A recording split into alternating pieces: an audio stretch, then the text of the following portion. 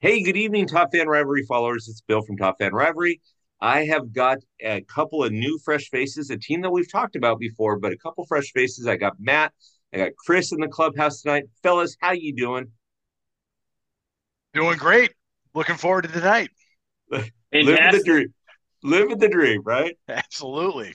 Perfect. Okay, so fellas, let's start out with the easy question. I can see it, but those that are driving in their car, they're not seeing it. So I could just say, hey, just check it out. And they're going to look at me and go, Bill, you're an idiot. We can't see it. So who's your guys' favorite team? The Chicago White Sox. That's the that's the only team in Chicago, right? As far as I'm aware of, I don't think Yep. there's another team. Only At one least that matters. not a professional team. At least I think that's the only pro team. Yeah. Exactly. Exactly. Um, okay, so we're gonna start you first, Matt, and then Chris, the same question. How did you become a White Sox fan? So I became a White Sox fan. I think I was kind of born into it. My dad and his family. He was born on the Southside before before my grandpa and grandma moved out to the suburbs. So they're Southsiders by blood. So I have that Southside blood in me. So I've been sitting next to my dad on the couch watching White Sox baseball since I can remember. So that's definitely why. Beautiful. Chris, what about you? Yeah, growing up, I loved Frank Thomas and Ozzie Guillen. So when I moved to Chicago after college, I sat next to work. I sat next to Matt at work, and he had 10,000 White Sox fans like signs in his cubicle. So I thought he was a pretty cool dude. And I was like, you know what? I'll go all in on this Chicago White Sox thing. So that was like after the 2018 season, right before the 2019. Nice. And that's my favorite question to ask everybody the first time they're on the podcast because it comes down to either a friend, it comes down to a favorite player, or it comes down to family, which is awesome. And I can't tell you how many times I've heard that. I mean, I just did one with a Cardinals fan with a gal named Michelle, and she grew up and she says this, I grew up in the Kansas City area, but my dad, quote unquote, raised me right and made me a Cardinals fan. It's so it was all about her pops, and I loved it. So it's great. It's great. All right, fellas, so let's talk. Let's start. I mean, Chris, you alluded to this already, but let's talk favorite player, current favorite player, and all-time favorite player. And they don't have to be White Sox, but they can very much can be. So, Chris, we'll start with you, and then we'll go with you to Matt. Current favorite player, got the guy's name on my back.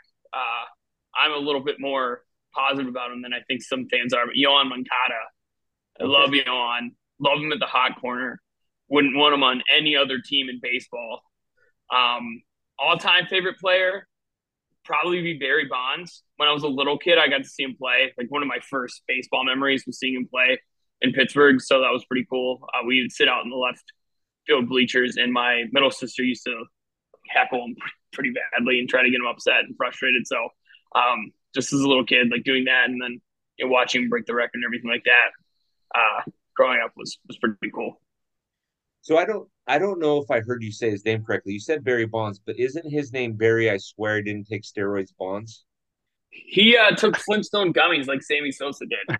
He just took his Flintstone gummies every morning, and so he got big and strong. So he put on 80 pounds of muscle. This guy was a Hall of Famer, a first ballot Hall of Famer before he left Pittsburgh. And then someplace between that flight from Pittsburgh and San Francisco, he grew 3 hat sizes and 240 pounds of pure rip. I don't know what happened, but His you head know, also got about 3 times as big too, which is pretty shocking.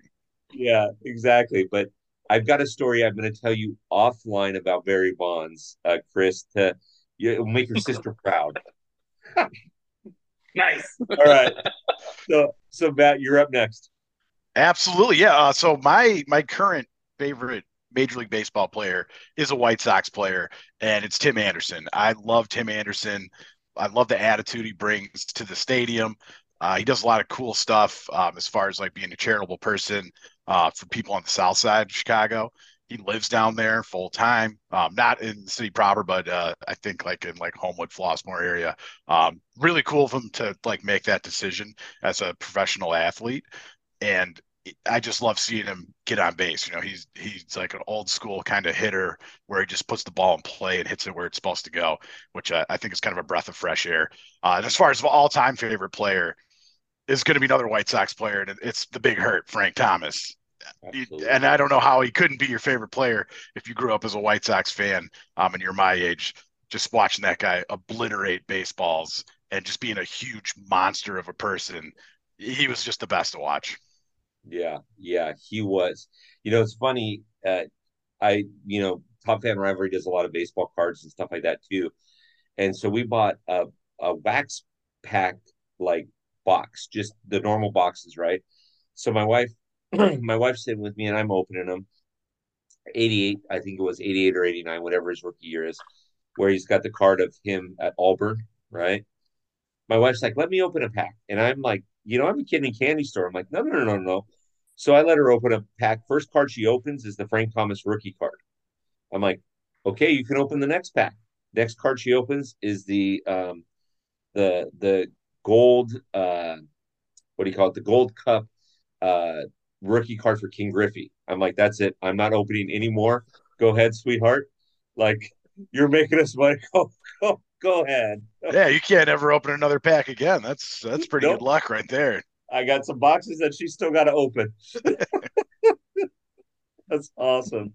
Well, you guys chose great favorite players, and I love those guys too. I love Tim Anderson's flair.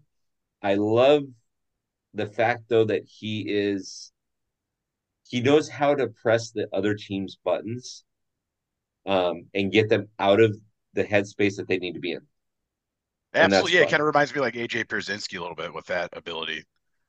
Yeah, yeah, yeah. I'll never forget that Barrett Brzezinski play at the plate when he slaps home plate. I'm like, AJ, good for you, man. Good for you. Way to take one on the jaw too, there, Rocky. He earned it. He definitely earned it. But Yeah. All right, so we've talked about your favorite team. We talked about favorite players. Let's talk about ballparks. So, Matt, we'll start with you. Um, Talk to me about the ballparks that you've been to, and maybe one or two of your favorite ones, and then Chris so will go to you. certainly, yeah. So I've only been to two professional ballparks. I've walked past a couple others, but I've only been inside of Guaranteed Rate Field, formerly known as U.S. Cellular Field, formerly known as Comiskey Park, and then Wrigley as well. Of those two, my favorite is definitely going to be Comiskey or Guaranteed Rate. Guaranteed Um, rate. but I'll throw this out there as a non-professional ballpark in Chicago for baseball. I think it's kind of a hidden gem. Most people probably don't know about it. And the only reason I know about it is probably happenstance. But University of Illinois Chicago, the UIC Flames, their ballpark, their backdrop in the outfield is downtown Chicago, and it's gorgeous. So Oh, if you ever had a chance to watch a game at UIC Field, it's pretty sweet. nice. I'll put that on the bucket list. You'll have to show me around. Chris, what you got? Well, I've been to Pittsburgh, uh, G-Rate, Wrigley. I think that's about it. No, Old Yankee Stadium. My favorite two, honestly, the G-Rate. Uh, White Sox fans are true baseball fans, and it just makes games a whole lot more fun. And then Pittsburgh, it might be the prettiest stadium in all of baseball. You have the Golden Bridges out of center field and the skyline behind it, and Roberto Clemente Bridge is right there. So it's, I think, arguably one of the prettier backdrops in the majors. So this next question I'm going to ask you, fellas, Chris, everybody to a person, if they haven't been to PNC Park, they will say PNC Park straight up and straight out. Straight up and straight out. So here's the question. You guys have a month off in the summer. Money's not an issue. You can only travel to 5 ballparks that you haven't been to. Chris, where are you going to go? And then, Matt, I'm going to ask you the same question after that. Where are you going to go? I'm going to go to City Field. Okay.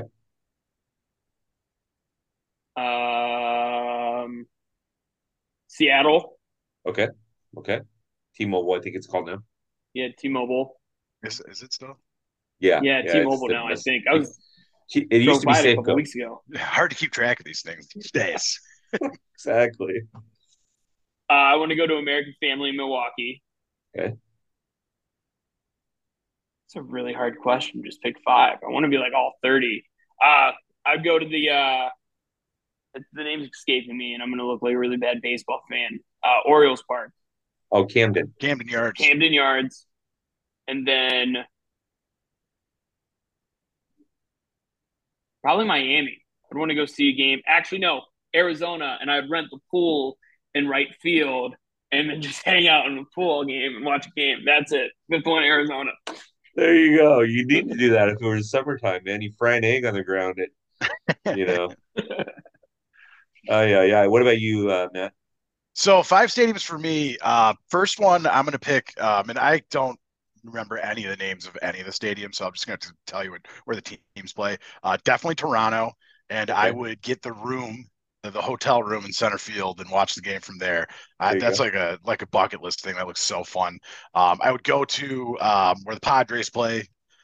Because I was on a business trip in San Diego and I really wanted to go to a game. I ended up not going, and I kind of just like it's been a regret for a couple of years that I didn't walk in there and get a ticket. That's one. Rockies.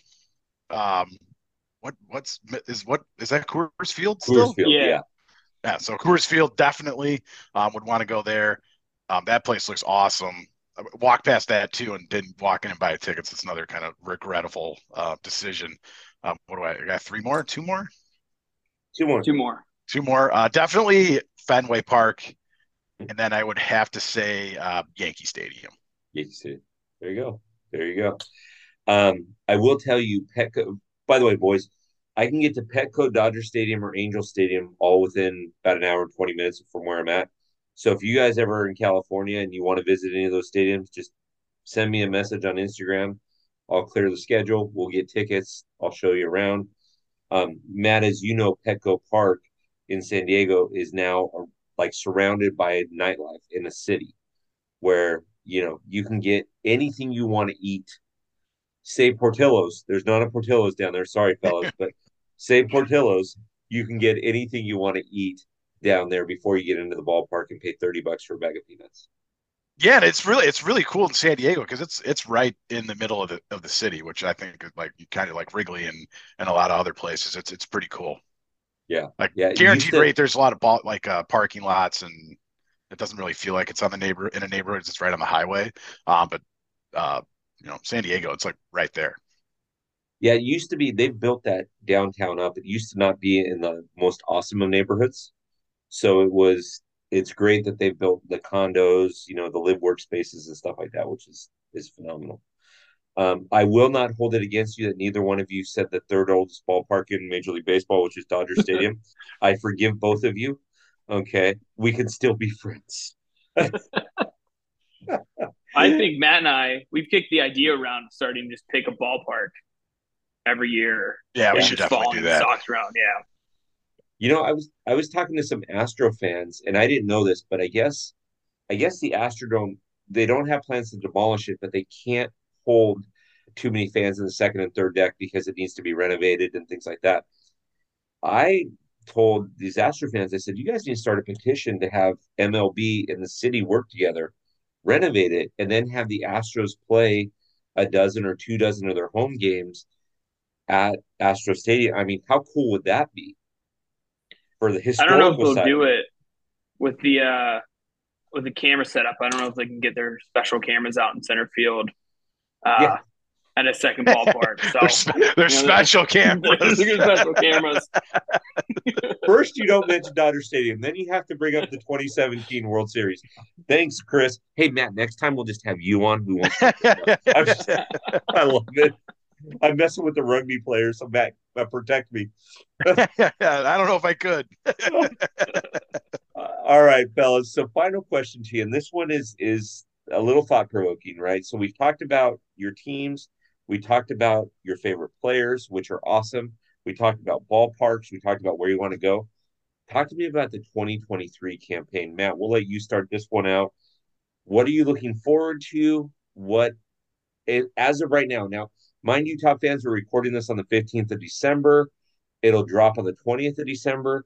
So what are you concerned about? What are you excited about for the 2023 season? And then Chris, we'll go to you after that.